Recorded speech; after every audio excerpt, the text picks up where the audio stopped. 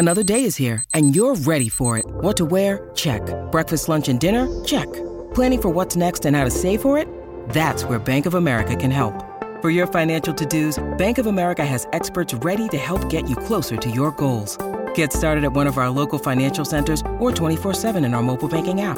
Find a location near you at bankofamerica.com/talktous. What would you like the power to do? Mobile banking requires downloading the app and is only available for select devices. Message and data rates may apply. Bank of America N.A., member FDIC. When you need mealtime inspiration, it's worth shopping Kroger, where you'll find over 30,000 mouth-watering choices that excite your inner foodie. And no matter what tasty choice you make, you'll enjoy our everyday low prices, plus extra ways to save, like digital coupons worth over $600 each week. You can also save up to $1 off per gallon at the pump with fuel points. More savings and more inspiring flavors make shopping Kroger worth it every time. Kroger, fresh for everyone. Fuel restrictions apply. Film Spotting SVU is presented by Movies on Demand on cable, bringing the latest indie movies into your home at the touch of a button. Oscar Isaac and Jessica Chastain star in a thriller about violence and corruption set in New York City in 1981, the most dangerous year in the city's history. Watch A Most Violent Year on demand now. An aspiring novelist enters into a relationship with a married woman who can only see him in the evening hours. Watch 5 to 7 on demand while it's in theaters. The latest independent films are ready when you are with Movies on Demand on cable. The Art House is now in your house.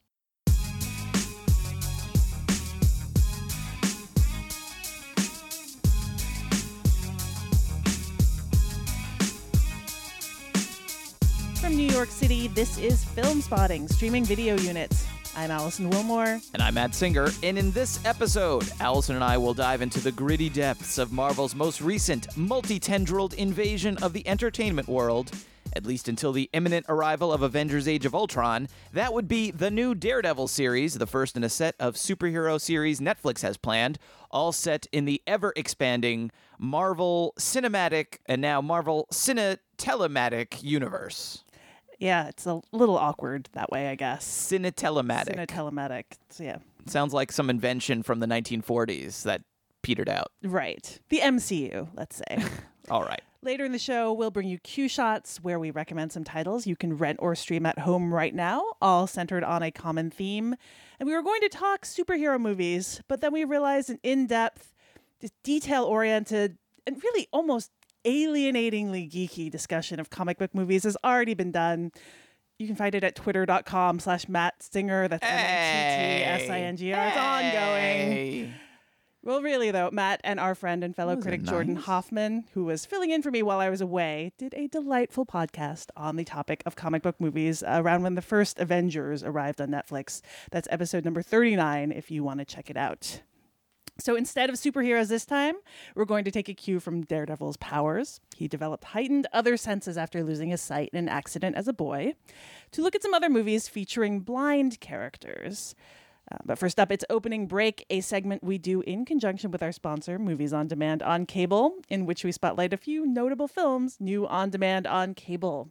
Matt, you're up this week. What are our picks? I think I'm under protest. I'm just not gonna. I'm not even gonna talk. You're refusing to recommend things. I actually think "alienatingly geeky" would be a great pull quote for the top of my Twitter page. Can I use that? Do you give me authorization? Please. Okay, just credit me. You know. I will. I might steal that. Alienatingly geeky. All right. Well, let's get to our picks. The first one is the new film from Tim Burton, and it's a film I actually liked quite a bit. It came out at the end of the year. And it was one of roughly 6,000 prestige biopics that were released in December. I think it kind of got lost in the shuffle. It's called Big Eyes. I thought it was a solid film. A better one, I would have argued, than some of the quote-unquote more important biopics that kind of swamped it out of theaters. It's kind of a spiritual sequel to Ed Wood. That's how I would look at it. Not only is it directed by Tim Burton, and it's written by Scott Alexander and Larry Karaszewski. That was the same team that directed and wrote Ed Wood. But it is a film about a so-called bad artist, a supposedly bad artist. In this case, that's Walter Keane, a man who, at least according to the movie, helped really pioneer the idea of mass art by making very cheap reproductions of his work, sort of a Warhol before Warhol figure. with one significant twist, which is not a spoiler since it's the whole plot of the movie. It's made clear right from the start. Actually, Walter Keane was not the creator of his famous paintings. His wife, Margaret Keane, was the artist. She was the one who painted everything while he took all the credit. He was sort of the front man of the operation. So it's this really interesting dynamic between Margaret Keane, who is this passionate artist. She feels these paintings very deeply. There are these images of children with enormous eyes, hence the title. And then you also have Walter Keane, who's the huckster, who is able to make them very financially successful with his salesmanship, with his charm, but who steals all the glory and all the credit. You're gonna love this stuff. Why are their eyes so big? The eyes are the windows of the soul. That's why I paint them so big. I've always done it that way. Why are you lying? Sadly, people don't buy lady art. The painting says Keane. I'm Keane, you're Keane. Smile. We're sold out. They adore you big eyes. He sells paintings, and he sells pictures of the paintings, and he sells postcards of pictures of the paintings. Good God, it's a movement. So, are you flipping for all this? Honestly, I can't believe I live here. I remember when Mama painted that. You're confused. I painted that. The two leads are Amy Adams as Margaret and Christoph Waltz as Walter. I thought Amy Adams is fantastic in this movie, as usual. She's once again just totally reinventing herself. She's a very different person than we've ever seen her play before. She's kind of underrated as a chameleon, I think. I mean, maybe not physically, but just the voices, mannerisms, the types of characters she plays, whether they're very kind of sexy or kind of dowdy or innocent. She can really just play everything, and on the other side of the spectrum is Christoph Waltz, who is he's the anti-chameleon. I feel like every character he plays is basically exactly the same. The ingratiating, enthusiastic slime ball is kind of... I need to see another side of him soon. Very soon, Allison. He's become kind of like your... I don't know. He is what he is. He is Christoph Waltz. He's has that one stock type. And that's what he's doing in Big Eyes. It is. It's interesting for me to hear you recommend this movie because he was actually a big problem for me. He bothered you too much. I felt the movie works in spite of him. I think with a different actor in that role, I think the movie would have been even better, and maybe it would have bubbled up to the top of the Oscar biopic conversation. I think he does kind of weigh it down to a certain extent, but I think even without him, or even in spite of him, Adams is great. I think it's not a flashy movie, but very nicely directed by Tim Burton. There's some nice subtle things he's doing with Keane's art, the way it's placed in the frame, the way that he uses the camera to make Margaret sometimes feel pinned down, feel isolated, sort of puts her in a lot of corners of the set physically, like she's always kind of up against a wall. All that kind of stuff I thought was very nicely done. And I do think there are some interesting ideas in here about art, what makes good art, what makes bad art. And that does, again, make it a good companion piece to Ed Wood. I think they would be a good double feature of movies, these two movies about quote-unquote bad artists. I'm not saying they're bad. I'm saying that, society at large or even people within the movies suggest they are bad artists. And I think that's interesting to explore.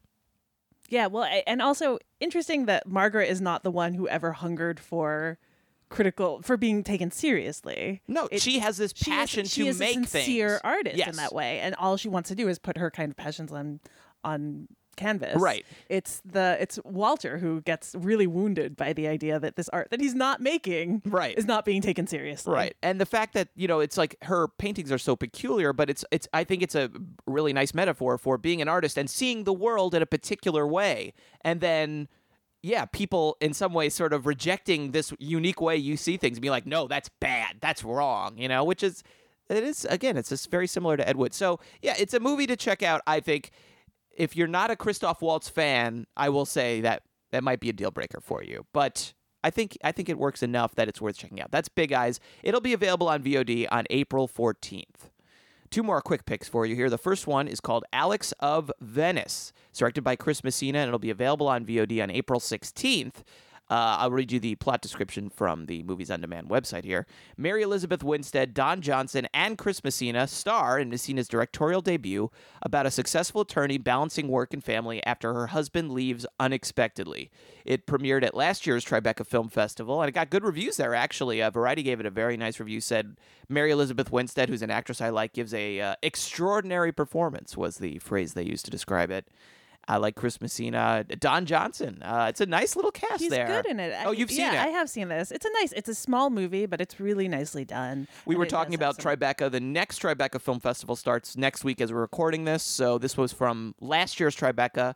Tribeca Festival that has a lot of movies like this, little indie movies. A lot of times they've fallen through the cracks of other festivals for whatever reason. They wind up at Tribeca, and then a lot of them, they kind of get VOD releases, and this is one you say, though, was good. I think it is worth it's worth seeking out. And it also is incidentally also set in Venice Beach, kind of that area in California, and shows all of the canals and that really just stunning part of California that I don't think you get to see in movies very often. So of Los Angeles that you don't get to see. So for that, as well as for the acting and the kind of portrait of, I don't know, a woman kind of having to find her own way, it's really well done. All right, cool. So that's Alex of Venice, available on VOD on April 16th. And that was a movie from last year's Tribeca Film Festival. And I actually have one that's playing at this year's Tribeca Film Festival. It's on VOD ahead of its Tribeca dates. It's already played other festivals. It premiered at Venice last year and then also played Toronto. It's called Far From Men. It's directed by David Olhoffen, and it'll be available on VOD on April 14th. I'll read you the plot description. Set in Algeria, 1954, former French army soldier Daru, played by Viggo Mortensen, is attempting to lead a quiet life as a schoolteacher in a small mountainous town at the onset of the Algerian War of Independence. But when he is tasked with transporting an Algerian dissident to a nearby city to stand trial, Daru finds his peaceful existence disrupted by the ensuing chaos that surrounds his village. And I just thought, cast... Viggo Mortensen premise sounded interesting. The pedigree, it's played a bunch of good film festivals. I've actually seen this one as well. Why am I talking? Allison, is this one worth seeing? It is. It's great. like a Western, I'd say, like an Algerian Western. Oh, that sounds intriguing. It was like one of two films that was at Toronto this year that featured Viggo Mortensen acting. He speaks multiple languages and has recently been doing a lot of foreign language films. In this one, he speaks mostly French with like a smattering of Arabic. Okay. And in a little Elvish, I'm assuming, as well. Just a smidge. Just throws it in. Yeah. But in Hauha, he speaks mostly Danish with some deliberately bad Spanish. So what can't he do, that Viggo Mortensen? He's good. I'd like to see him get back. I mean, I think he's deliberately doing some, more interesting, weird, foreign, international art house films. I would like to see him back in a big movie. He really hasn't done anything really big in a while. I feel like since Hidalgo, maybe, was the last one. Maybe I don't want to see him in big things again. I don't know. I've got a soft spot for that movie, actually. I'm looking at pictures of him. He's good at Westerns. I mean, this movie, Far From Men, is essentially an unconventional Western. I'm looking at his Wikipedia page as we're discussing, and they're just pictures of him with various hairs, all of them magnificent. One flowing mane, one a little shorter, but yeah, he's got great hair. He does. He can speak 5 languages, and he has fabulous hair. What a lucky son of a gun he is. Well, anywho, that's Far From Men. That'll be available on VOD on April 14th. Bless me, Father, for I've sinned. It's been too long since my last confession. My dad, he used to come to this church back when I was a kid. He was a fighter, old school boxer. Lost more than he won, had a 24-31 record before he...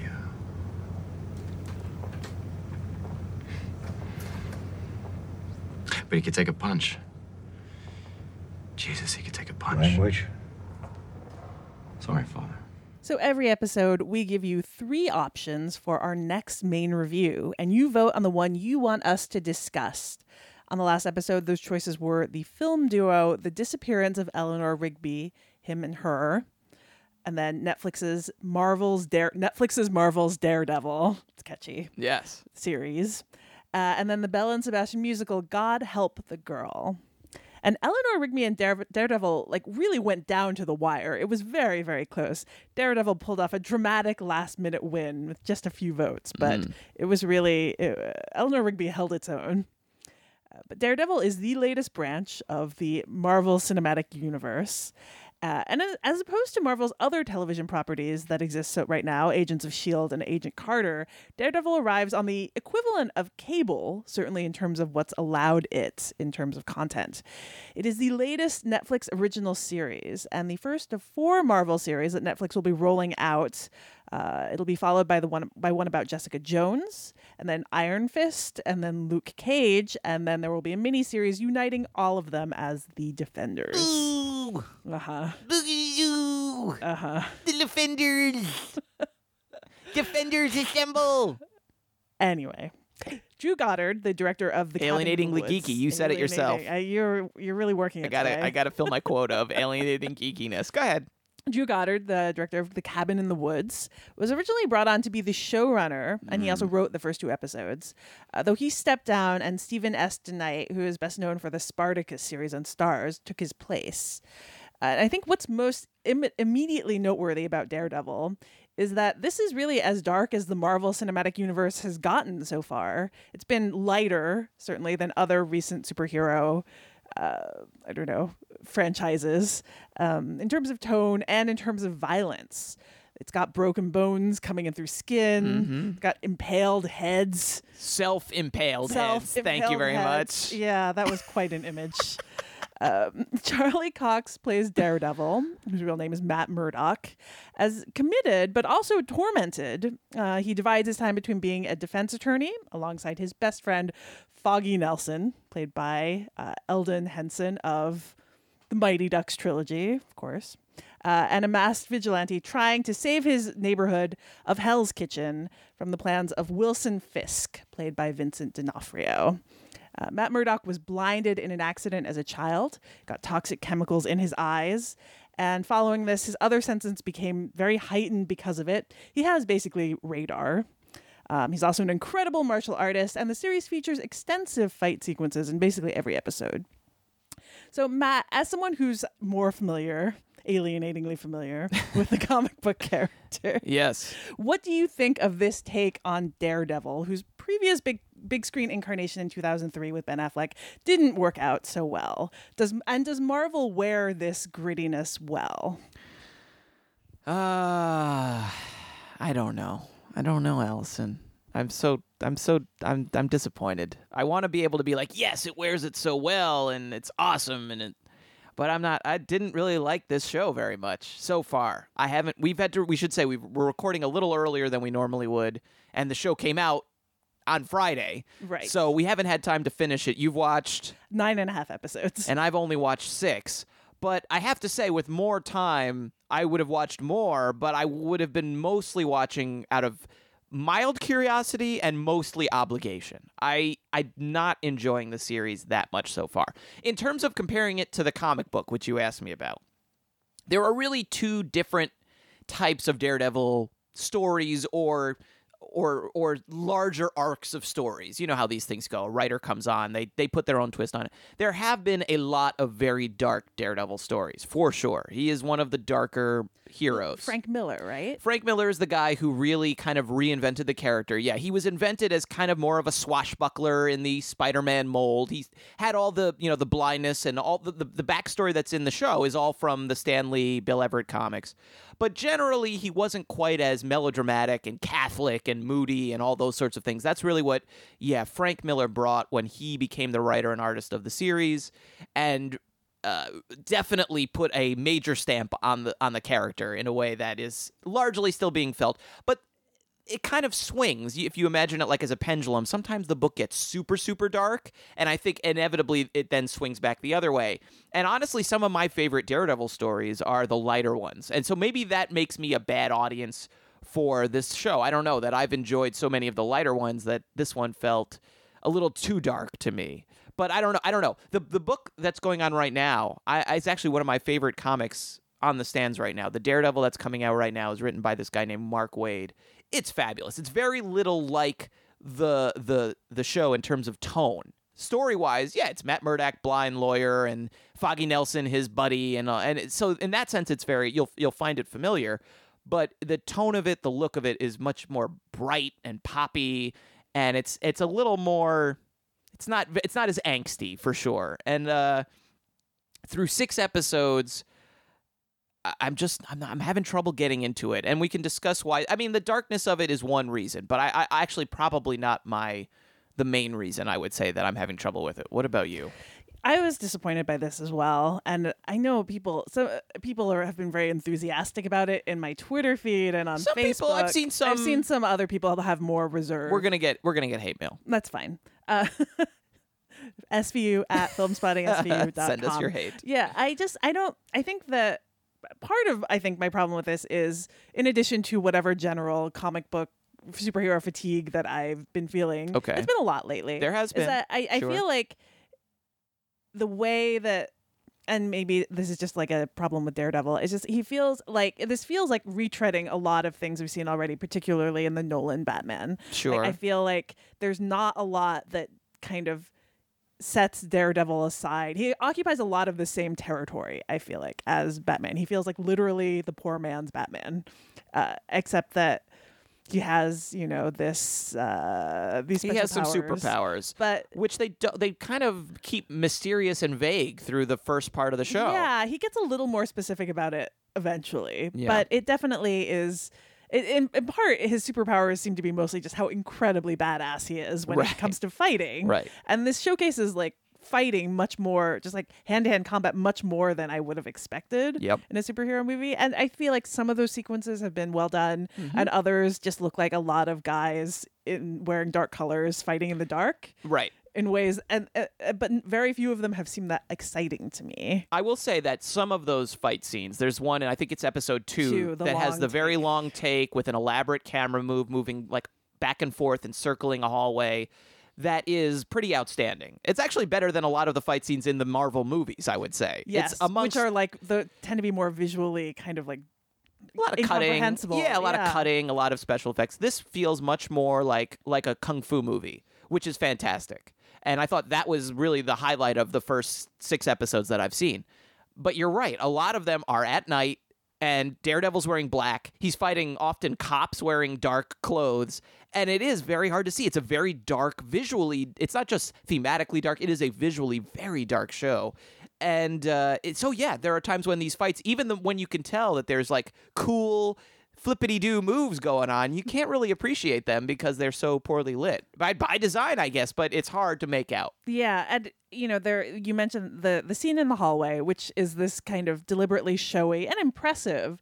I thought it was really great. Yeah, choreography involving just like a long take of like all of this fighting in the hallway. That really impressed me. There was, I think in episode 5, there was a bit in the taxi, cab. Very the spinning cool camera too. that's kind of got a touch of Cuarón to it. Yes. I feel like, and I was impressed by both of those. That's it a cool one also too. Like a kind of nod to the long take in True Detective, and a kind of like, which in itself was almost seemed like staking out ground to be like television can be very, like cinematic in a very kind of like aggressively stylized way as well. Like we can make this happen. Yeah, and I appreciate that certainly, but I do find I think also Daredevil and Matt Murdock as a character pretty boring.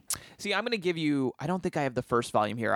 I should give you the books that are going on now to read. They're really, really great. And he is a fascinating character. I believe that he has the potential to do that just on screen here. Well, how much of it, this is my question, how much is Matt Murdock and how much is Charlie Cox, the guy who's playing him, who I find a little underwhelming? I mean, your Batman comparison, he has a very kind of poor man's Christian Bale vibe to me, right down to the American accent, which is like flat and like this. And it feels to me like I didn't know Charlie Cox before this show. I looked him up afterwards to see what else he's done. But as soon as the first words came out of his mouth, I was like, oh, great. He's not American, and he's trying to do a, generic American from nowhere accent. American accent. And it's funny because Daredevil, the character, is blind, but it makes all of his other senses heightened. And here I was like, this is almost the opposite. It's like he's so focused on the voice that I almost felt like he was like dulling. He wasn't focusing on anything else. He wasn't thinking about anything in his performance except that voice and getting the accent right. And I guess technically he gets it right, but I felt he was pretty bland so far, at least through 6 episodes. Yeah, I have liked him before, but like in other roles where he tends to be more kind of mischievous and charming, that's not this, and that is certainly not this. Yeah. And I think that he is pretty flat, and I think it's partially because also I don't feel like I have a good sense of the character as anything other than like incredibly tough. Sure. You know, with determined, driven, obsessed, having this sense of idealism. It's does he though? That's the other thing that's problematic about the show. I know, think. and I feel like it sets up, and it kind of does this more and more as it goes along. This idea of like, well, he doesn't. It sets up more and more as it goes along. This idea of like he doesn't kill people, and I feel like there becomes this weird like. It's such a stupid thing to angst over when there's so much violence in this. And he's responsible for a lot of it. He tortures a guy. Right. And it kind of flickers over like... Throws a guy off a roof. Does he enjoy it? Is this his dark side? But I kind of, at this point, especially given that I feel like variations of that dilemma have been themes throughout basically every superhero story that has come up, that you need more than that. I want to believe that he's actually scary. You know, I want to believe, but you don't. He's so kind of like... You know he's the good guy. You know he's like the charming, like the guy who and I don't. The other problem is, I don't really understand what the bad guys are doing. Right. Like Vincent D'Onofrio. Again, by design, I think they're keeping it mysterious. Right. But at this point, I'm like, I don't know what secret evil plan Vincent D'Onofrio is up to that needs to be stopped. Right. But he claims to be wanting to help the city. But all we see him doing is illegal criminal activities. Right. At least through the 6 episodes I've watched. I'm assuming by the end of the season, you get more of a better sense of what... because he... You know, I'm 100% in agreement with you. They set up this, like, dichotomy between them where they each see themselves as the same person, essentially, right? Which is an interesting idea. You have to do some bad things to help... You got to crack a few... good. Right. For the greater good, you got to crack a few eggs, blah, blah, blah. All those cliches, right? But... like you said, with Daredevil, I don't understand this guy because, like you said, he makes a point of, I don't kill. At one point, he's like, I don't like guns. You know, like, so really setting him up as kind of a traditional comic book hero. And yet, as you said, he tortures people. He throws a guy off a building. Right. And then confirms kind of afterwards, oh, he's still alive. He's alive. I put him in a coma. Right. And Rosario Dawson's character says, like, are you enjoying this? And that, as you said, that does become a theme through the first, half of the season. But I don't understand that guy.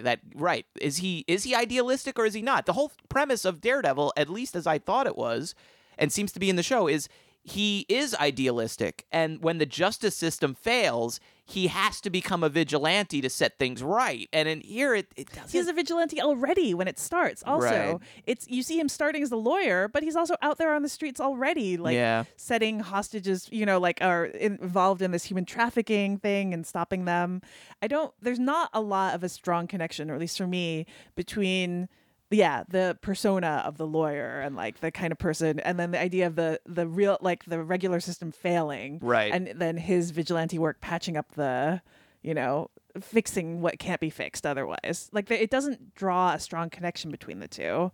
It's trying, but it's just not convincing. And also, when your bad guy seems to be up to like a development deal, it's Vincent D'Onofrio, though, is great. Right. Yeah. I was just about to say, the one thing, I mean, in the way, part of the problem with Charlie Cox is that I just find him a little dry, and I'm really interested in Vincent D'Onofrio, who's doing a thing. He's going for it here. He's really playing the Kingpin, although they don't call him that he's playing this big, mythic bad guy. And I put this on Twitter. It's like watching the show. I was like, in this era of anti-hero television, like, this show should really be about his character. He's Tony Soprano. He's the guy who is trying to balance this romance or his family life with these crimes, and also has these idealistic...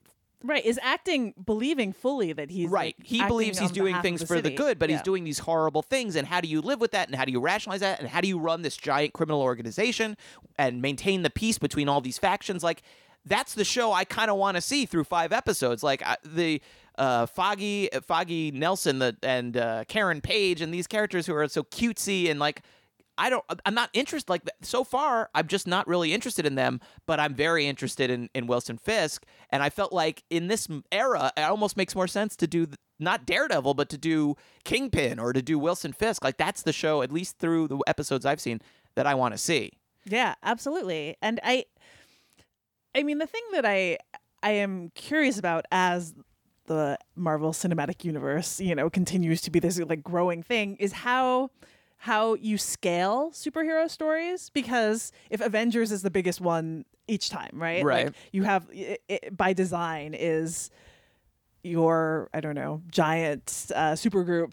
Everyone band gets back together and fights the biggest thing of all time at the moment.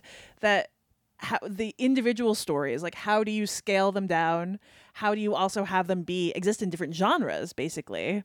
And I like the idea that this tries to be a crime drama about, corruption, basically, and about about this very like urban kind of development schemes and rent controlled apartments and people getting bullied out of them and all of that.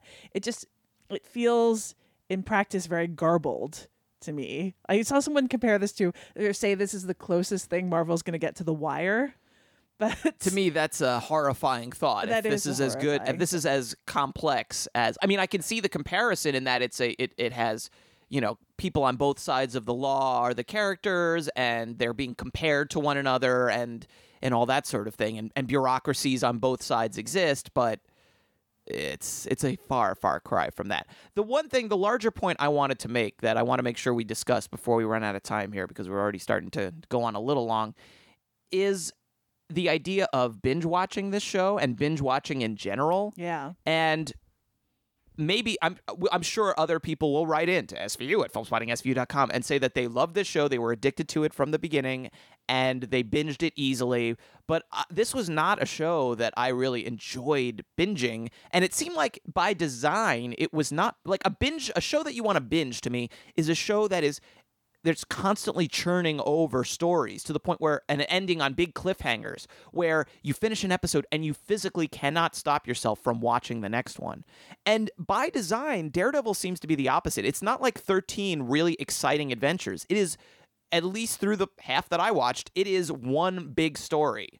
And the only episode that I thought had a good cliffhanger was number 5, where Daredevil is cornered by the cops. And you go, how is he going to get out of this? And they, like, the beginning of the next episode is, oh, they're dirty cops. He can just beat them up with, like, there's no moral or ethical issue with beating the crap out of them. Right. Who cares? Which I thought was really disappointing, but it was a great cliffhanger. I'll give them that. And I don't even know what to call this, but it's almost like the expectation of binge watching is now ruining. Like, they're almost like, these people are going to watch all 13 episodes. They're going to feel obligated to watch it. And they do have a built-in audience. It's Daredevil. It's Marvel. There is a big fan base. But I really felt like they were not doing enough to keep me coming back episode after episode. Yeah, I would agree. And I think that you see this a bit in House of Cards as well, where it's the latest season particularly. Yeah, and I tried to watch Bloodline, the most recent drama before this, and as I was told by many people, it doesn't really get going into the last 4 episodes. Out of 13? Out of 13, which is a terrifying thing to say to anyone. And what I find fascinating is we're primarily movie people still. Yes. When we tell people a movie is 2 hours and 10 minutes long, they're like, ugh, so long. And this is literally like a 13-hour movie, and people will watch it. Yeah. So why will they not complain about a 13-hour movie in TV, quote-unquote TV form, in Daredevil, and literally a movie that's 2 hours and 10 minutes? I will hear people tell me I can't sit for that long. Yeah, I don't know, especially because I feel like when a 2-hour, 10-minute movie will give you the whole story. If you watch 2 hours of Daredevil, you're getting like a third of a first act. Yeah, I know. It's this. I really felt it in this and in Bloodline, where I was like, I give up. Like, there's nothing. I don't feel like there's been anything happening in 5 episodes. Right. And in this, Vincent D'Onofrio does not show up in person until the end of episode 3. Sure. And you're like, and we've already said he's our favorite part. He's our favorite part. Yeah. I mean, the first episode, it has a lot of work to do, obviously, to introduce you to this character and what happened to him and all of that. But I feel like if that had been on cable television and had been given out as a pilot, or, I've been handed out to critics as a pilot, people would have been like, that's very underwhelming because nothing happens. And you say it has a lot of work to do. It still leaves a lot of that work undone. It leaves a lot of stuff sort of left open to slowly kind of drag these things out. I can't remember which episode is this kind of starts happening more, but instead of, I would say instead of having episodes that have what in a traditional episodic sense, you have like your A plot and then you have your larger plot as well. It has kind of focuses on different characters. Okay. So there's an episode that's kind of focused on Fisk and starts with him. There's an episode that has Scott Glenn as this mentor character. Stick, yeah. And and I feel like that it sort of is using that instead of having an episode be about a particular story or theme, and I don't think it achieves the same kind of satisfaction. Yeah, and I don't know. I think this is a kind of, to me, this is a really important thing, not just about Daredevil, but about the future of television, especially on these streaming services. It's like they're putting these 13 episodes out all at once with the express purpose to have people binge them. Like, that's the thing now. Binge. And the shows that made binge watching a thing were made serialized, and that's what made people want to binge them, was that they were so addictive. That's to get people coming back a week later. You had to have a good hook. And it's like now it's like, well, they're going to watch them all and they're all available, so they're going to just keep watching anyway. It's like we've forgotten that key component. And it's not even, it's funny because I feel like it's neither, what's going on here is neither serial, like the best part of being serialized or being episodic. Like these episodes don't do that kind of like drive forward, like what's going to happen next week. And they don't do like each episode is a self-contained piece either. That's I need more of that. I think is what I really need, is more of each episode to be of its own, to be enjoyable, which is a comic book thing, right? Well, a comic book has to be, it's each individual unit should be enjoyable on its own. And which is a television thing. Yes. An episode should have some sense of standing alone. And Daredevil is a lawyer. How easy could it be to make a show where each episode he solves a case? Yeah. Right? Or something that marks time, at least, that kind of like gives a different, like you're saying, the A plot, B plot. Like have there be some, like have him doing something besides this ongoing murky kind of conspiracy plot thing that unveils so slowly. All right, we're gonna get so much angry email about this. Well, I would like to hear, like, do you think that this don't yell at us? Tell us what worked about it. I would be curious to hear that. Yeah. All right, we've gone long. Is there anything else very quickly that we haven't mentioned that you really want to maybe even positively mention? Oh yeah, I will say that I was kind of not concerned, but I was preemptively amused by how this series would handle the fact that Hell's Kitchen is these days a very expensive, like neighborhood filled with cute restaurants. Yes. Yes. And it does sort of deal with this in being about how the neighborhood has been decimated in the events that happened in the Avengers. Yes. And it folds that in. That's nicely done. And I think it handles that fairly well. I agree with that. Yes. I agree with that. That's a nice touch. And generally, I do think that this shows that there could be...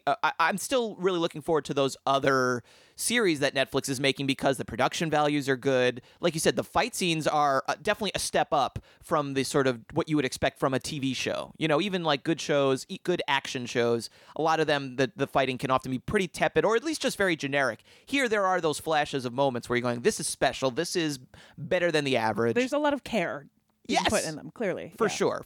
I just felt like I've watched 6 episodes and I feel like I don't feel like I've watched 6 episodes worth of content. I feel like I've watched half of one episode that was 6 hours long. And it just, I need more. I need to be like, when we're done, am I going to go back and watch the last 7 episodes?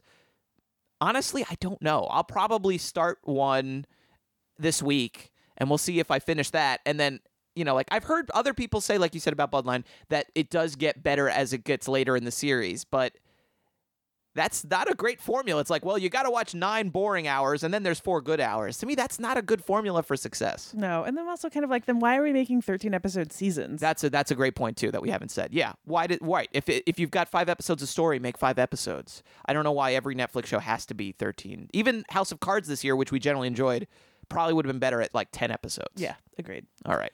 Well, that's Daredevil season 1, or as much of it as we watched. And we'll check in. Maybe we'll ask in 2 weeks if you finished it, if I finished it. I think listeners would want to know. We will let you know in 2 weeks. If you haven't watched it yet, it is available now on Netflix. If you are watching it or you have watched it, send us your feedback, svu@filmspottingsvu.com. I live my life like there's no tomorrow. And all I've got, I had to steal. These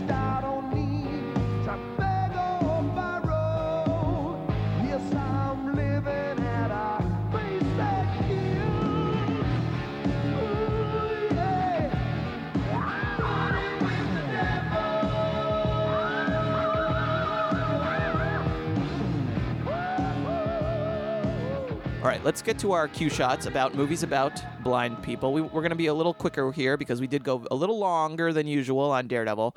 I do want to say, before I let Allison get to her picks or if she has any general thoughts, I decided to go very specific this time because we're doing Daredevil, which is not just a blind character, but he's a blind action hero. So I decided to do only movies about blind action heroes, of which there is a small but very potent subgenre, which I enjoy, actually. I do think there's something kind of beautiful about the hero with the disability that is actually secretly like his power. I think there's something very kind of beautiful and poetic about that. And that is very true of Daredevil, though we didn't talk a lot about that. Just the fact that he's blind, but he kind of sees better than everyone else.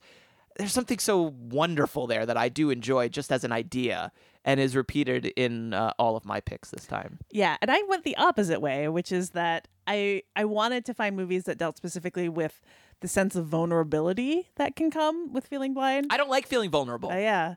Well, I mean, it frightens me. It obviously is a vastly different way to experience the world. Yes. And you're short one sense.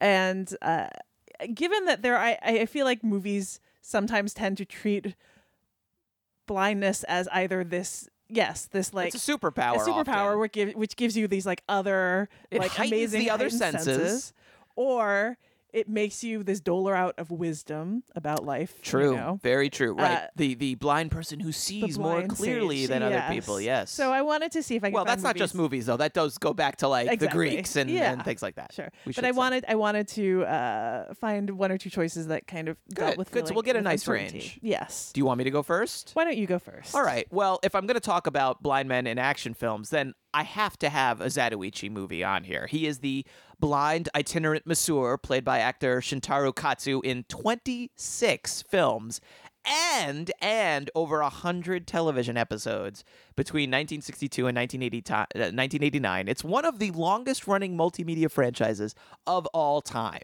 At the beginning of every film, Zatoichi wanders into a village where rival gangs are feuding or a child's been kidnapped. Sometimes a woman is in danger. And invariably, he resolves to fix the dispute or save the innocent.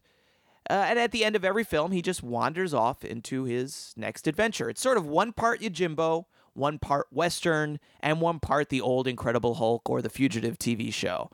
And he was basically created within a year or two of Daredevil. I don't think we can say that he inspired Daredevil, but there are some very interesting similarities, right down to the idea of the blind hero whose secret weapon is hidden inside his cane. In the case of Zatoichi, he has a sword hidden in his cane. 25 of the 26 original Zatoichi films are all streaming on Hulu Plus, courtesy of the Criterion Collection, who recently released a massive box set of the whole series. I would recommend you start with the original, very outstanding, very beautiful, actually, Tale of Zatoichi from 1962. But I already recommended that film on SVU number 57, which was our episode about sword fights in movies tied to our review of Ghost Dog. So I will recommend a different one this time and say installment number 21.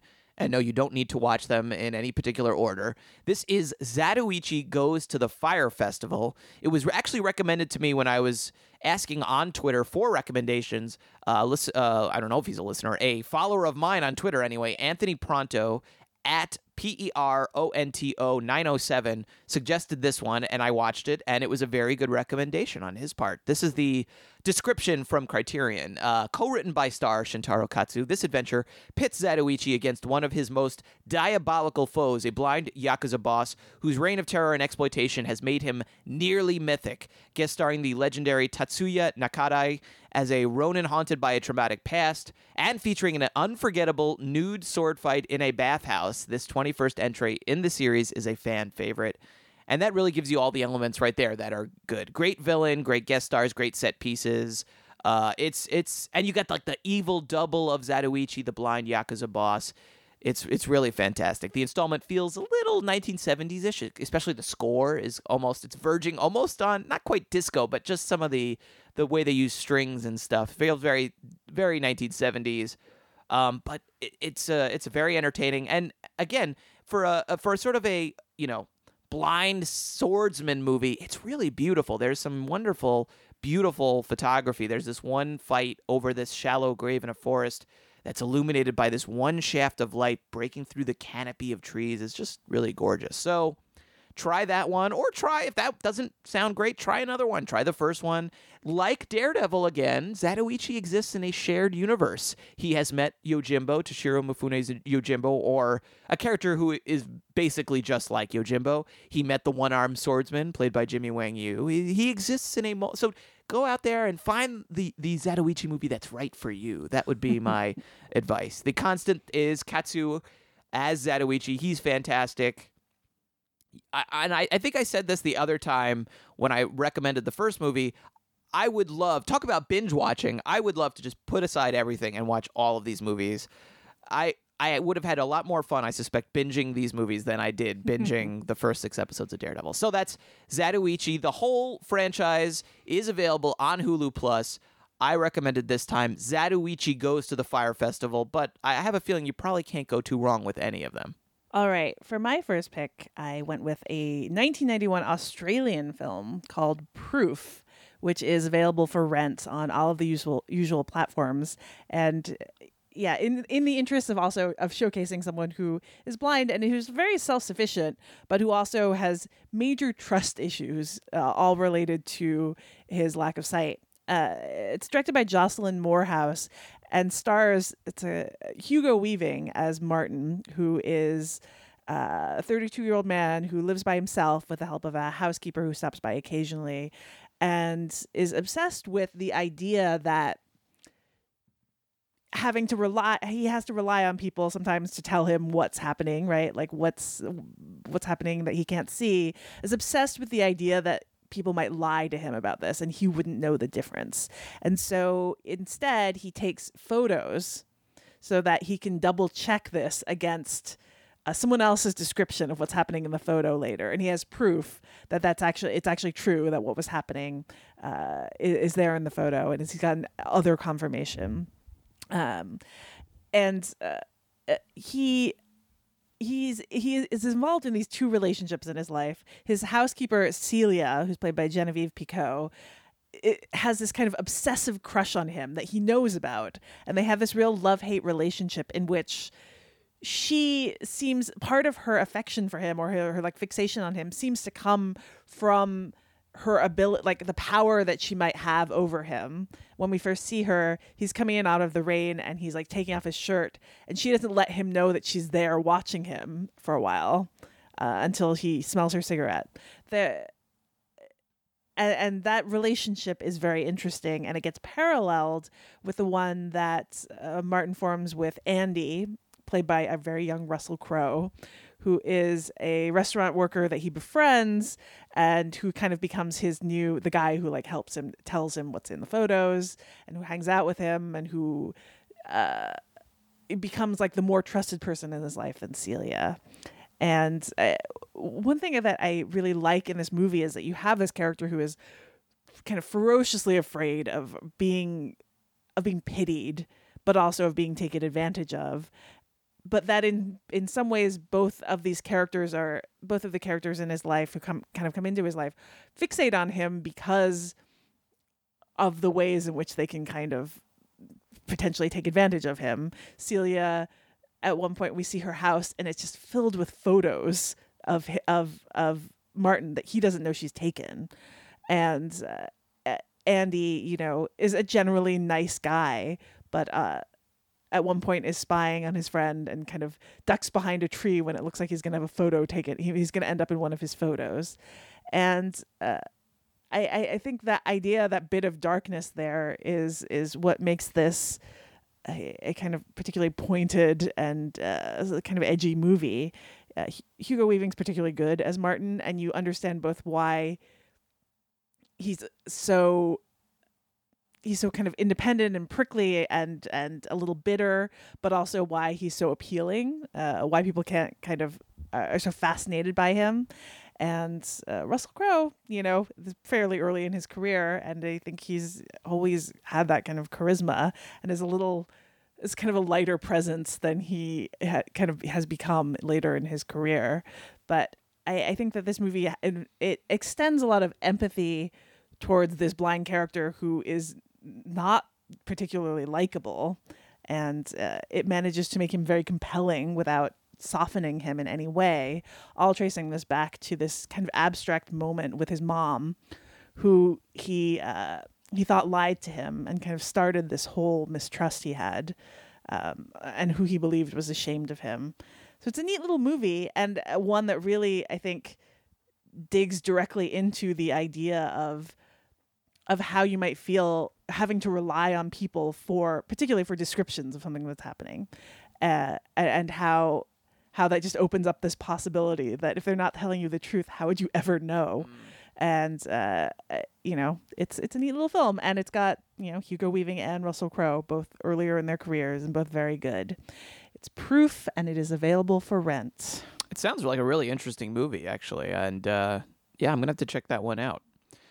For my second choice, I thought very hard, actually, just about recommending 2 Zatoichi movies because I was enjoying watching them so much. But I found something even better.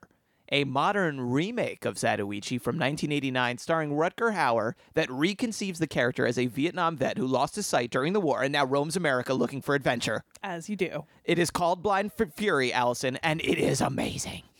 It also has an incredible poster and tagline that I put on Twitter. People can go find that on my Twitter account, or just type in like Blind Fury poster. You'll know which one I'm talking about when you see it. It's a pretty magnificent poster. The movie, which is directed by Rabbit-Proof Fence director Philip Noyce, of all people, is a loose remake of Zatoichi Challenged, which is one of the installments where a dying woman gets Zatoichi to take her son to live with his father that he's never met. And when he gets there, he finds that the father is deeply indebted to a gangster. So in the remake, the father, played by Lost's Terry O'Quinn, is a old war buddy of the Rutger Hauer Zatoichi character, who's named Nick Parker. And he goes to pay his old friend a visit, finds he's divorced his wife and left his son, and happens to show up right when these thugs appear to kidnap the child to use him against the father character to sort of force him to make illegal drugs for this mobster guy. So naturally, Nick Parker slices and dices them all to hell and then takes the kid to Reno, where the mobsters are holding the dad. You got that so far, Allison? Sort of. Okay, good.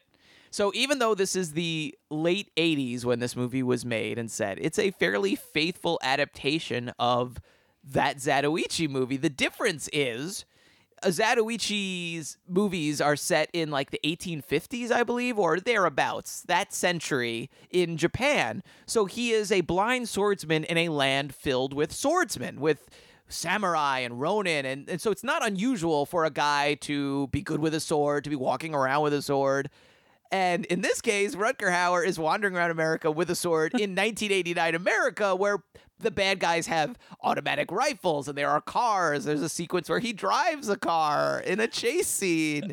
And, so it's a guy who's fighting, dudes with guns and kicking their butt. So it's already a little sillier as a premise, right? You can almost buy the blind swordsman in a land of other swordsmen when it's a blind swordsman who's destroying 4 dudes with guns. You're really starting to push it, but the movie kind of knows that. It sort of embraces that sillier side and makes it work. So it's a big action movie, but at times it's also almost like a silent comedy. Rutger Hauer, who actually does, I would say, gives a pretty convincing performance as a blind man. Like, he actually nails the mannerisms and is convincing in the part in a way that not a lot of actors are, I find. And he does a lot of scenes where he kind of bumbles his way through, almost like in Mr. Magoo fashion, but with fight scenes. So he's pretending to be very clumsy. And it's actually, they reminded me of like Chaplin-esque sequences almost, where there's one fight scene where he accidentally, quote unquote, beats up 3 obnoxious teenagers who have poisoned his lunch and abused this girl. And it's hilarious and great, where he's just like, oh, sorry, excuse me, pardon, like where he's knocking people over with his cane. It's just like Zatoichi. He has a sword inside a cane for some reason. And so it's basically Zatoichi as an over-the-top action movie with silent movie comedy. It is like someone took my dreams and transmitted them directly onto celluloid, Allison. It is a masterpiece. It is fantastic. I had never heard of this movie before this week, and now I don't know how I lived without it. I'm going to get a Blind Fury tattoo. I'm going to get a cane with a sword inside of it and walk around. I just want to watch this movie over and over again. I rented it on Amazon. It is available that way. It is highly recommended. I have not seen it, but I am sold. I'm surprised you didn't mention the fact that it was written by Charles Robert Carner, though. Who is? He wrote a movie called Gymkata. What? Yes. I didn't know I can't believe you didn't mention this. My research was faulty. Someone fire my researcher. So basically, it's your perfect movie. I really, it's funny that you say this because as I was watching it, I was like, boy, this is really silly. It's kind of Gymkata-ish. And now we know why. Wow. All right. Well, my next pick is not. I wouldn't call it silly. It's got like a slightly goofy premise, but it's definitely horror, and it's definitely scary in a way that is all entirely related to its main character's lack of sight and then regaining of sight. That is The Eye, which is currently streaming on Hulu. This came out during the heyday of Japanese horror, really, in 2002. And it certainly shares some similarities, but I think what's neat about it is that it is very distinctively a kind of like Chinese horror film. It's a Hong Kong Singaporean film directed by the Pang brothers, who are yet another brother directing team.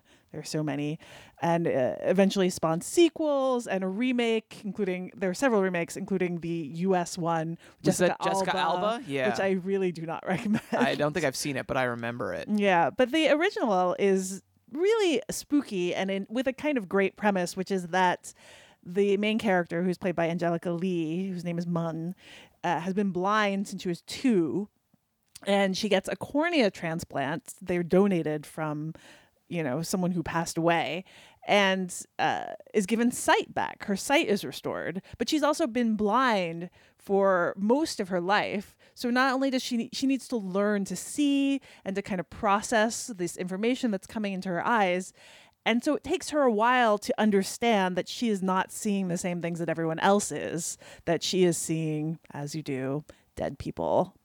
And the movie really uses this. I think it has like such a great setup in and kind of like building action in which this character is already very overwhelmed by all of this, the experience of suddenly having sight again and having all of this information come in again. And to then understand that, say, the woman in the hospital that she saw had actually died earlier that evening is something that's really difficult to explain, and, maybe gets seen as part of just like the psychological stress of what she's going through, as opposed to something that's actually supernatural. One of the things that this movie does really well is just use even like focus, like as like something coming into focus as something that's as this kind of terrifying thing, when you understand that the kind of like what you're seeing on screen is not entirely trustworthy, that you're seeing things that that this character is not really sure how to understand if this thing is real or not. And it's got some really spectacularly spooky scenes. There's a really good one involving an elevator that is I closed my eyes when I got back. I was rewatching some of this, and I was like, I couldn't watch it. It was just too creepy.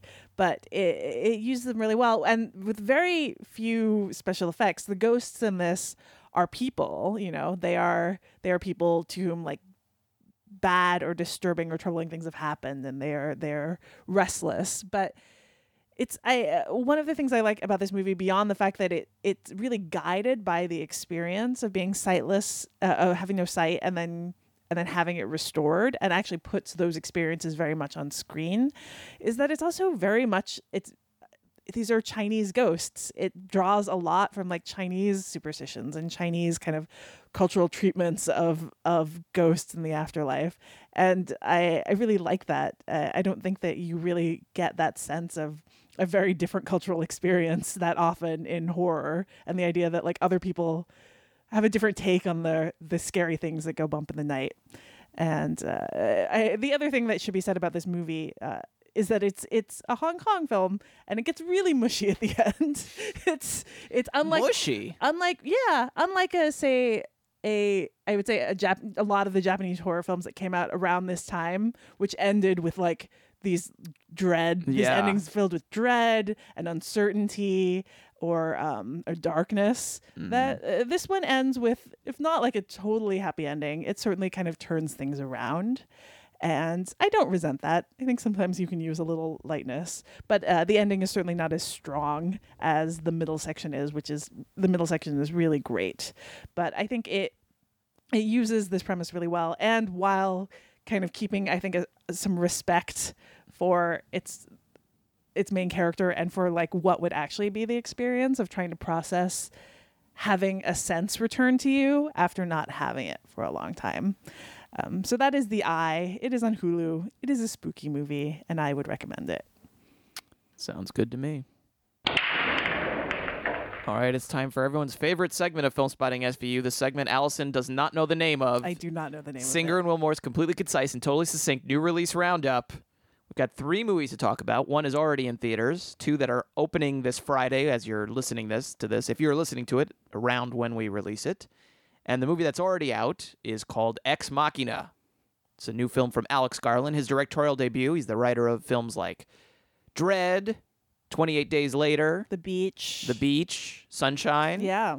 So a very good writer making his directorial debut. Allison, does he have a future as a director as well as a writer? I like this one a lot. It's kind of that old school, you're like kind of heady, talky sci-fi. Yeah. Deals with some big themes, really elegantly made. Yep. Really only 3 main characters, and Yep. it really push off against each other really well. And I think he's got a good directorial sense too. This is a movie with some very striking images. And good with actors too. Yeah. It's Oscar Isaac particularly good, I think, in this as like a genius programmer, basically. Did you call him a brogrammer? A brogrammer, yeah. Just making sure, yes. Yeah. Alicia Vikander is also really good in this, in a role that like would seem to call for her to just be like this objectified thing in a robotic way, and then really builds on her. She's spooky as well as kind of appealing and vulnerable seeming.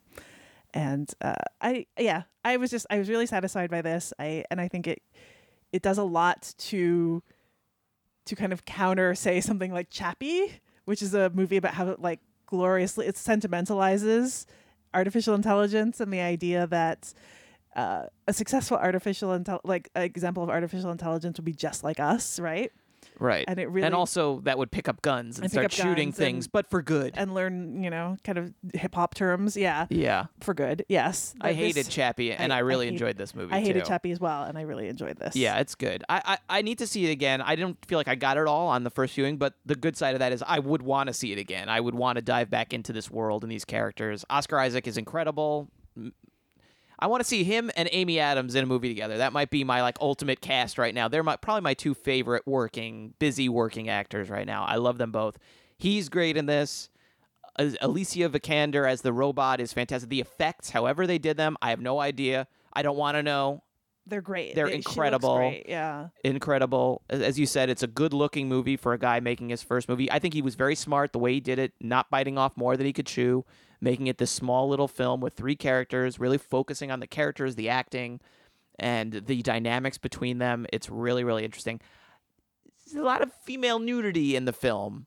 I'm not really sure I know exactly why it's all there, how it works, because there is this element of it that is kind of, I don't know, that could be read as a sort of like a movie about men controlling women, and I felt like some of the excessive female nudity undermined that a little bit. It's interesting. It didn't bother me because I felt like the part of the point of it was that they had that these things were created to be pleasing, right? Yeah. And that it kind of cuts through all of that by being like can you objectify something that's not human?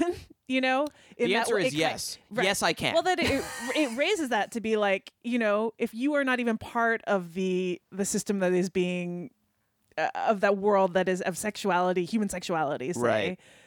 Like your design has nothing to do with you. That's a fair point. I hadn't thought about that. I mean, this is one of the things I want to watch about it again, because I give Alex Garland a lot of credit. I think it's a very smart, well-written movie. That was the one thing that I couldn't quite wrap my head around. It's got some very complex things going on with regard to gender and sexuality. Yes. And I feel like I need another viewing to really wrap my head around it. But I want that second viewing, so I think that's a good sign. So that's Ex Machina, definitely recommended by both of us. Now, opening next week, we have 2 films we've both already seen, Unfriended and True Story. Which did you like more? Unfriended. So did I. Yeah. Unfriended. Significantly so, And I actually. think probably people, when we describe them, people will be like, no, that's not possible. But it is actually possible. Unfriended is a movie set entirely on a MacBook Pro screen in a lengthy Skype call. Basically, it's a horror movie. It's a Skype horror movie. It's a Skype slasher, a sklasher. I'll work on that. And it's really cleverly done. For the most part. I felt the ending, the last couple of, last 20 minutes or so, I felt kind of... It dragged a bit? Not dragged, it just got a little too silly. And I don't even know if the version I saw, because I saw this at South by Southwest, and supposedly they said at the time they were still tinkering with the ending and the movie in general. So we'll have to talk off air about how yours ended, your screening, and how mine ended, and it could be different. I felt like there's nothing scarier about what happens where this, like, essentially this mysterious slasher character is, like, picking off these people in a Skype call. I thought there's nothing scary about that and the silliness of that that's anywhere near as terrifying as, like, cyberbullying, which is what the first part of the movie is kind of about. Peer pressure, teenagers, cyberbullying, which I found really interesting and terrifying and disturbing, and that I thought the cheesiness of the end just didn't really do it for me in the same way. Yeah, I mean, it's a kind of, it's like a silly horror movie. It's the kind of horror movie that I think I saw it with this like screening full of teenagers who are all like shrieking and laughing and having a great time. It's like it's from Blumhouse, whatever. It's along those like Paranormal Activity kind of lines in which doors slam, or like there's kind of like, you know, like its frights are pretty like light, you know. It's not the kind of thing that would give me nightmares ever. It would not linger in my mind in any way. No. But But the idea there is interesting and scary. Absolutely. Well, and I think is like I feel like that's not a negative. I don't mean that in a negative sense. I had a great time watching this movie. Yeah. It does. In like its kind of goofy horror way, it makes things like the default Skype avatar scary. Yes. And they do a very nice job with the mechanics of this computer screen. They don't cheat a lot. They don't. You know, going through the icons, typing things, the way things open and close. It's not like one of these movies where someone opens up their laptop and they go to like Google. Right. It Facebook. is It involves Facebook. Google. A lot. Yes. Like Skype. Yeah. Skype. All the real programs. All the real websites. All the real icons. And when they're using things like even the tabs that were open on her computer screen was like Forever 21 and all the different like that a teenage girl would have open on her Google Chrome. And Googling things, like how people actually Google things. It brings that up a lot, and there's humor from that as well as like creepiness. And I thought that it could have gone very wrong, and it's made with a lot of care and smarts for the most part. So I'll give it that. I didn't love the ending. It sounds like you liked it a little more than I did, but it's a pretty well-made movie. It is. I was unexpectedly charmed by it. Yeah, I was unexpectedly surprised too. So that's another one we would recommend. Unfriended. True Story. Now sounds like we would not recommend. I would not recommend it. It was like I would give it a mixed review, but I would not recommend it. So maybe I liked it. Like dumb in cold blood. Yeah, that's kind of what it is. Do you want to summarize this one real quick? Yeah, so basically it's based on a memoir that you see getting written in the movie by Michael Finkel, who's played by Jonah Hill, and it's about a New York Times journalist who's disgraced, and then he figures out that this guy who murdered his family allegedly, Christian Longo, who's played by James Franco, used his name, Michael Finkel, as an alias when he was on Stole his identity. Yeah. And so they start meeting, and Christian Longo kind of tells him that he's innocent, that he didn't do it. And Michael Finkel is like fascinated by him, and kind of also is like sees this book that he could write about this and redemption, and it's going to bring him back. And so a lot of it is like the two of them talking in prison, and then him trying to figure out if he trusts this guy or not. And I feel like a huge problem with this movie for me is that James Franco has become the least sincere actor maybe of all time. And I have liked him in things before, but he does, his weird, like, I don't know what he's doing. It's like his air quotes acting. You know? I don't even know if I would give him that much credit. I mean, I just thought he was sleepwalking through this whole thing. I think he does, but there's no part in this where you understand why anyone would ever believe what he's saying. Right. And it's hard even when you're like, oh, you want to believe him because it's a good story. You're like, why would you believe him? I thought there was a lot of fascinating stuff in the ideas, in the themes that they're talking about, identity, and like it's funny, like I know someone whose name is Chris Longo, like his real name. Yeah. And so just imagine having the name of like of a serial killer, right? Or having your name stolen, or sharing your name with someone who's and how that ties into your identity, and how this character who's a writer has his whole identity essentially stripped away from him by making a dumb mistake, and he loses everything he knows about himself. And then he finds out someone else has actually taken his identity. It's like, it's a great premise. And even the idea, I could almost defend the movie, which I found very boring, because it is a lot of them talking in prison. It's like Silence of the Lambs if Hannibal Lecter was a boring dude. That's basically what it is. Yeah. If Hannibal Lecter was a boring dude and Jodie Foster was Jonah Hill, that's the movie. And for a while, I thought you could almost argue in favor of that, because the movie is kind of about the danger of sensationalism, because that's what cost Michael Finkel his career, is he sensationalizes, he fictionalizes this true story. And I thought the movie was supposed to be about the mundane and how that's kind of how these things go. And I thought that could be interesting. But then by the end of the movie, 3 or 4 scenes are just so obviously fictionalized, fabricated, sensationalized, that it totally undercuts it. So it's not even that it's boring, although it is. It's almost not boring enough. It's like, if you're going to be boring, you got to be totally boring. You can't go for the ending that they try to go for, which there were 2 or 3 scenes where I'm just shaking my head. I was like, impossible. Yeah, and I feel like it touches on this really, I think, very timely idea of when you look for the story you want, as opposed to actually hearing what's there. Again, another interesting idea. Which is like kind of what he does it's what gets him in trouble. Absolutely. And it's what he clearly is doing when he gets involved with this guy. Yes. And yet it never really digs into that. It's like this thing that I think a lot of this movie raises a lot of themes explicitly. And then doesn't do anything with them. They just like literally talk about them, and then they're like dropped. Yeah, the first like 15, 20 minutes, I was like, this has a lot of really juicy stuff to explore. And then it literally is them sitting there talking, and not about those ideas either. It's just like talking about what happened to his family. Did he kill them? Did he not kill them? Going in circles. And, Jonah Hill and James Franco, 2 guys I like a lot and have been good together in funny movies. I didn't think they generated a lot of dramatic chemistry at all. So, yeah, this one was a disappointment for me. So don't go see the movie with the actors you like that's about interesting that ideas. Looks smart. No. Don't. Go see the movie that's about the horror Skype call. Yeah, it's good. Yeah, we our credibility is just destroyed on this episode. No, We've really done a great job with it, up and down. I'm proud of us. Yeah. All right, well, let's move on to Behind the 8 Ball. This is our segment where we wrap things up every episode with 3 new releases on streaming. We give you 2 listener recommendations, and we also pick 1 film chosen blindly by number from our My Lists. We each pick one for one another. Allison, why don't you go first this time? All right, let's start with 3 new titles. Okay, first up, new to Netflix is Tracks, the 2013 Australian film directed by John Curran, starring Mia Wasikowska as Robin Davidson, who in 1977 decided to basically walk across the Australian desert.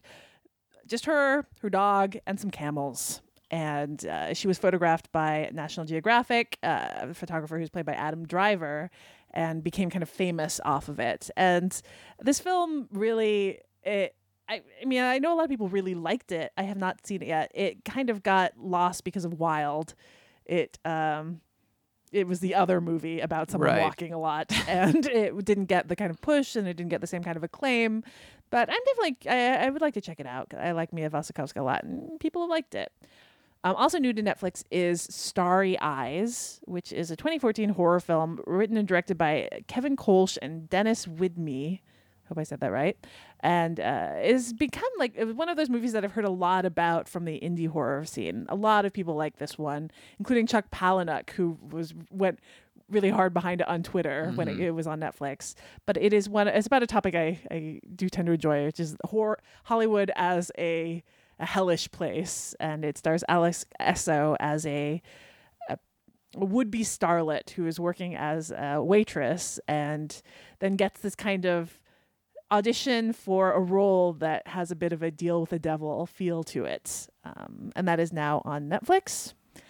And finally, new to Amazon Prime is Tusk, Kevin Smith's horror movie. They're supposed to rejuvenate him, revitalize his career, but then didn't do very well. But he's still going ahead with his next Canadian film. This one stars Justin Long and Michael Parks and Haley Joel Osment and Genesis Rodriguez.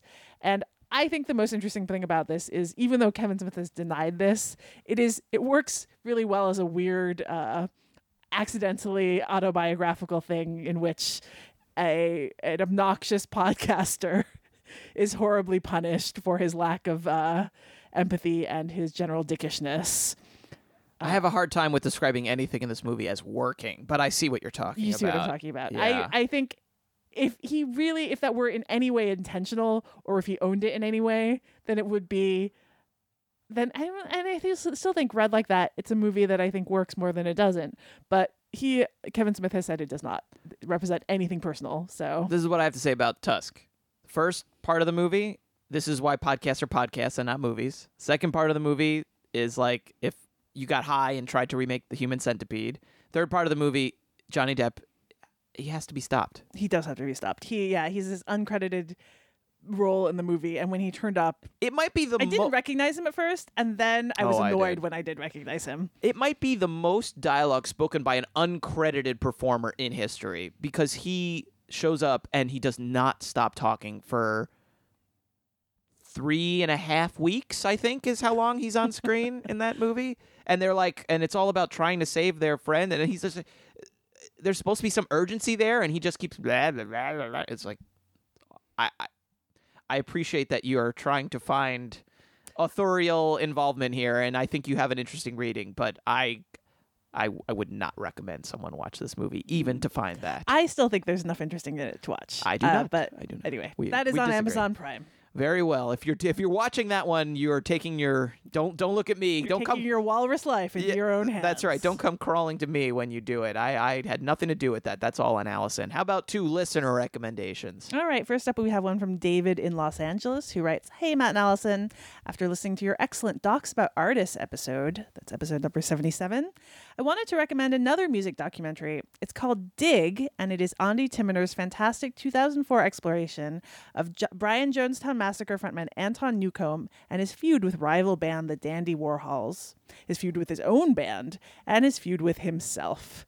Newcomb is a man who thrives on conflict and chaos, and you will cringe as you watch him sabotage every career opportunity and positive relationship he has over the course of the film.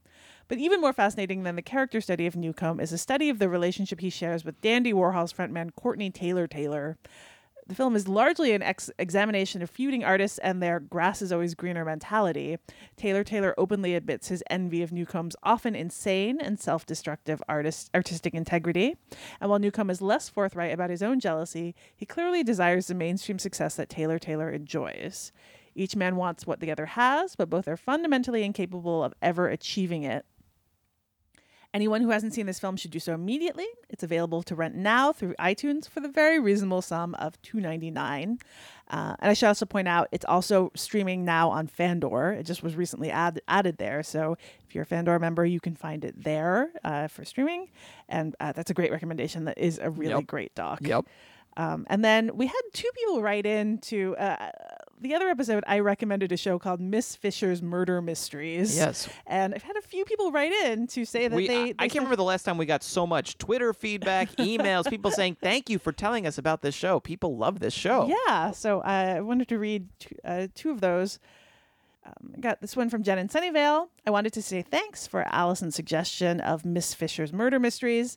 After hearing your description, I decided to give it a try, but similarly had it on in the background while I worked. By the time season 1 ended, I was totally hooked, and I'm now watching my way through season 2. I love that it doesn't take itself too seriously, and in a world of very dark and intense TV dramas, the show is a nice change. The Netflix algorithm thinks I am very serious, if I am to believe their suggestions. I don't mind that it's a little silly sometimes, and I skip over points like, why does this area in Melbourne only have 1 constable and 1 DI? I eagerly anticipate what can only be the inevitable show set in some back gambling rooms, some adventuresome sport, etc. Thanks again. I will definitely be recommending these to my mom. And it is the kind of show that you could see moms liking. And Jenny, another listener, also wrote, I'm loving Miss Fisher. Thanks so much for the heads up on this show. So good job, Allison. Yes. Everyone should watch Miss Fisher. I can't wait to hear all the recommendations we're going to get from people saying, like, thanks for recommending Tusk. That was great. I never would have found it. It's so great. Yeah, I don't see that. I don't see that happening. All right, and how about one film chosen blindly by number from my list? You gave me number 9, which is The Heart Machine. This is a directorial debut of Zachary Wygon, who actually used to write for me sometimes at IndieWire. And it stars John Gallagher Jr. from The Newsroom and Caitlin Scheel from basically every other indie movie ever made. And House of Cards, right? And House of Cards. The description is, when Cody begins to suspect that the Berlin woman he's been dating long distance might live a lot closer to home, he sets out to uncover the truth. And yeah, I'm always curious when someone I know makes a movie, certainly. And I really like John Gallagher Jr. He was awesome in Short Term 12. Yeah, and he was good in The Newsroom despite The Newsroom's shortcomings, and I want to see more from him. I got to see that one too. I'm going to add that to my list. Yeah, and I like the idea of the fact that you might be getting catfished by someone who lives just down the block from you and is claiming to live in Berlin. It's intriguing. All right, Matt, it's your turn. Are you ready? Yes. Okay, 3 new releases. All right. So first up, the fascinating documentary Actress from filmmaker and author Robert Greene. It's about the actress Brandy Burr, who's best known for a recurring role on the TV series The Wire. Not long after The Wire ended, Brandy settled down to raise a couple of kids with her boyfriend. Several years later, with her relationship starting to fall apart, she tries to get her career back on track, and that is what the film documents. And I call it a documentary, but it's more complicated than that, because it's all based on Brandy Burr's real life and her real feelings, but parts of it are, I guess, staged, maybe scripted, maybe influenced by the presence of the camera. No doubt Werner Herzog would say this is all in search of the ecstatic truth. And I think in the way that it depicts this woman's struggle with her career, torn between motherhood and her desire to keep her job and all that sort of thing, I think it captures a little bit of that for sure. I think it's a very good movie. And well, it also is about she can't stop performing. Like the fact that the camera's there, yes. She can't help but play to it, which is really neat to see. Yes, the idea of being an actress extends to being a subject in a documentary, perhaps as well. Yes, so that's Actress, streaming now on Netflix. Next up, I've got a documentary here. So I'm going with a little documentary theme with these picks this week. This is Stop Making Sense, which will be new on Fandor starting on April 17th. It's the classic concert film about the Talking Heads by Jonathan Demme. It's widely considered one of the best concert films ever made. It was shot in Los Angeles in 1983. Song highlights include Psycho Killer, Once in a Lifetime, Life During Wartime. Basically, eventually every one of these songs is going to be the title of a film that the Talking Heads had nothing to do with, but the songs are great. And of course, David Byrne wears one of the most famous suits in movie history. It's great. It's Stop Making Sense. It is available on Fandor starting on April 17th. And finally, for all of my Arnold Schwarzenegger scholars out there, and there are a lot of us, Allison, there are so many of us, you can finally watch Arnold Schwarzenegger's ill-fated acting debut in 1969's Hercules in New York, a.k.a. Hercules Goes Bananas, on Netflix. If you think his accent is thick now, just wait until you hear him in this film. It was so bad that the original release had his voice dubbed by an American actor. Thankfully, the Netflix print has his original voice, so you can appreciate just how terrible it is. I am Hercules. I am tired, Zeus, of the same old things and the same old places. I want to go to New York. Anyway, it's a riff on the Hercules movies Schwarzenegger loved as a kid and inspired him to become a bodybuilder. That's no doubt why he took the part, even though it was very clearly a shoddy production with very low budget and it's very poorly directed. Even a Schwarzenegger lover like myself would have to concede he's only really great in the movie, not the greatest actor of all time. All right, fine, he's not very good in it. But it's an interesting footnote, and for those looking for a good bad movie, this will get the job done. It is Hercules in New York, streaming on Netflix. Okay, 2 listener recommendations. All right, our first pick here is from Eli, who wrote in basically to yell at me, but we're going to use this as a listener recommendation just because to correct the record here a little bit. Eli writes, great choice to review 3 Days of the Condor, but I find it hard to believe that you included that intolerable brick of cheese, Capricorn 1, and left out the best 70s thriller of all time after The Conversation, which was my other recommendation, I believe, The Parallax View. Another good choice, although it's made in the early 80s, it does have that 70s vibe, is The Star Chamber with Michael Douglas. And as a guilty pleasure, I love Gene Hackman reviving Harry Caul in Enemy of the State. Keep up the great podcast. And that was from Eli. And yeah, he calls it an intolerable brick of cheese. I would say it's a sublime brick of cheese, you know, like an aged Gouda or something like that. I really enjoyed Capricorn 1. But, I mean, having said that, The Parallax View is another great film from the 70s, a great conspiracy thriller, is worth seeing. Yeah. We, with these, we don't aim to be like, these are the best 4 movies Absolutely. of all time about this topic. Well, Just a lot of the time that... we deliberately avoid those movies because people have seen them. We're trying to give you something people haven't seen, like a Capricorn 1, maybe. But yeah, if you haven't seen The Parallax View, that is a great film. Enemy of the State is a lot of fun. I haven't seen The Star Chamber. That's one. I haven't seen it either. That's the one I have to check out. So we're going to listen to Eli's recommendation and check that one out as well. All right, our next listener recommendation comes from Keith in Virginia Beach, Virginia. He says, I knew I should have set a calendar alert as soon as I finished The Noah on YouTube a few weeks ago, because as soon as it was over, I knew who I had to tell about this wonderful, remarkable film. You guys. Then one of the greatest mental lapses of my cinematic life happened, and before I knew it, a new SVU episode was downloading, and I knew a great disservice had been done to your cinema-loving audience because they would have to wait another 2 weeks to hear about this film. The Noah is a 1975 war satire starring Robert Strauss and directed by a man named Daniel Borla. And this film belongs just below Dr. Strangelove at every top 10 war films list, period. In a world of countless film blogs and of the Criterion Collection, who release interesting and obscure films all the time, it is interestingly difficult to experience a true cinematic discovery, and then a film like The Noah comes along. It is about a man who has seemed to survive a nuclear holocaust and is stranded on an island in the Pacific. Alone on his island, he is forced to create his own society populated by an increasing number of imaginary characters. I kept waiting for this film to show its age, or to finally tip its hand in revealing why it seemingly disappeared from the face of the cinematic world, and then the end credits were rolling. This film is gorgeously shot in black and white. It's mind-bogglingly sound designed and uses existing audio to create one of the most interesting sound collages of all time. This film also has an extremely interesting backstory as well. Details of how Borla and Strauss disagreed on almost everything and actually ceased communicating with each other directly makes the success of this film even more remarkable, which was available on filmthreat.com, which seems to be inaccessible at the moment. The film is streaming on YouTube and is one of the most exciting film experiences of my life. I hope I have been persuasive enough, and I enjoy the show. That was Keith in Virginia Beach, Virginia, and wow, that is a very, very strong recommendation for a film. I have to admit, I also had never heard about it, so I guess we'll have to check that one out, Allison. The Noah. It sounds very interesting. All right, one from your My List. You gave me number 99, and this time that is another 30 for 30 film. This one is called Broke. The Netflix description says, Director Billy Corben examines the harsh realities behind the flashy careers of professional athletes, most of whom will go bankrupt after retiring.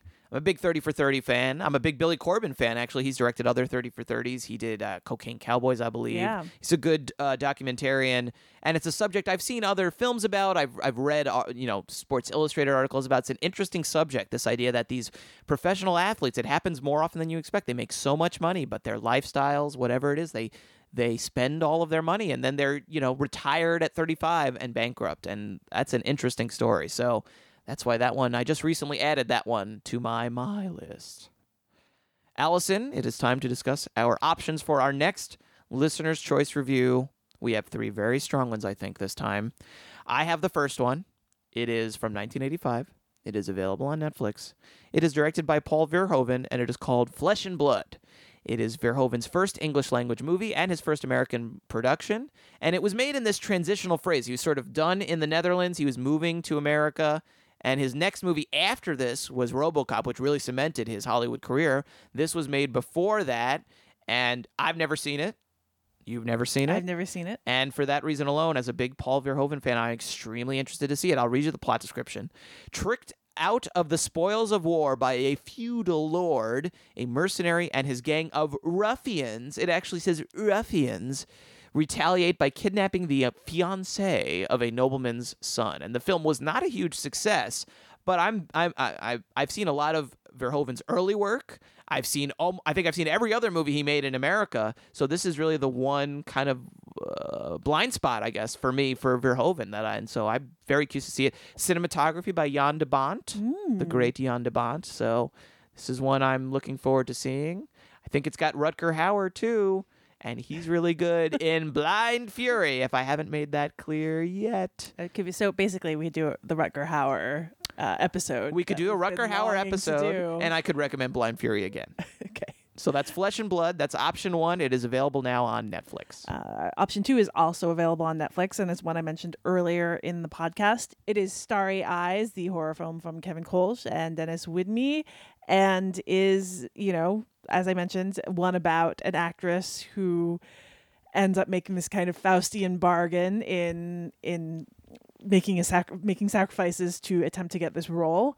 And, I always like it when an indie horror film gets some attention. There's so many horror films, and most of them kind of just go through undetected in the larger cinematic world. So when one breaks out and I hear from people that I really like, who've enjoyed it, who are the people whose opinions I respect, I always want to check it out. And also, it would be such a good excuse to do a podcast about horrible Hollywood. Definitely. There's a lot of those. A good topic. There's plenty of that to discuss. Could be a lot of fun. Yeah. All right. Option number 3 is a film called Son of a Gun, directed by Julius Avery and starring Brenton Thwaites, Ewan McGregor, and from Ex Machina, Alicia Vikander. We just mentioned her and her fine performance there a few minutes ago. This film will be available on Amazon Prime starting on April 22nd, if my information is correct. And here is the plot description of this one. When 19-year-old petty thief JR runs afoul of a vicious prison gang, I wonder if there's any ruffians, he's offered protection by notorious inmate Brendan Lynch, but there's a price. After JR is released, he must break Lynch out of jail and help pull off a brazen gold heist. Not just any gold heist, Allison, a brazen gold heist. The best kind. The best kind of gold heist is a brazen one. And another movie that kind of fell through the cracks for us. We heard some good things about it. Ewan McGregor, good cast. Alicia Vikander. We just didn't catch up with it. So we want to. That's basically it. There's no more complication than that. I guess we could do... have we done heist movies before? We've done 80-something episodes now, so it wouldn't shock me if we have. We really need to keep records on this. Have we done brazen gold heists before, though, as a theme? I think at least twice. Okay, so that would be out, too. But we could find something. Maybe Ewan McGregor. That would be a good one. He's a good actor. He's fine fellow. So there's definitely some possibilities there for themes as well. So that's option number 3, Son of a Gun, and that'll be streaming on Amazon Prime starting on April 22nd. All right. Well, which of these intriguing movies should we review on the next episode of Film Spotting Streaming Video Units? You can always send your pick to SVU@filmspottingsvu.com, or you can enter in the poll on the right-hand side of the page at filmspottingsvu.com. And this time your vote must be received by Monday, April 20th at noon. And don't forget to vote. Last time it was very close. Yes. After that, we'll announce the winner on Twitter at our Twitter account. That is twitter.com/filmspottingsvu. And you will have all that week to watch the film and then join us for our conversation on next week's episode, which will be on Tuesday, April 28th. Film Spotting SVU is also where you can find our show archive, as well as a list of direct links to all the movies we discuss on the show. The Film Spotting SVU remix theme song is by Vince Vandal. You can listen to more of Vince's work at vincevandal.com. We'll be back in 2 weeks with more movie recommendations and the movie review you pick. But in the meantime, you can follow us on Twitter at Allison Wilmore and at Matt Singer. And you can follow the show at Film Spotting SVU. That's where we announce the winner of each show's listener's choice and where we share more streaming suggestions from you guys and from Allison, who's constantly trolling streaming sites to bring you all the latest new additions. Don't forget also to leave us a review on iTunes. Give us 5 stars on iTunes. That helps us reach new listeners, and we really appreciate it. For Film Spotting SVU, I am the alienatingly geeky Matt Singer. And I'm Allison Wilmore. Thanks for listening.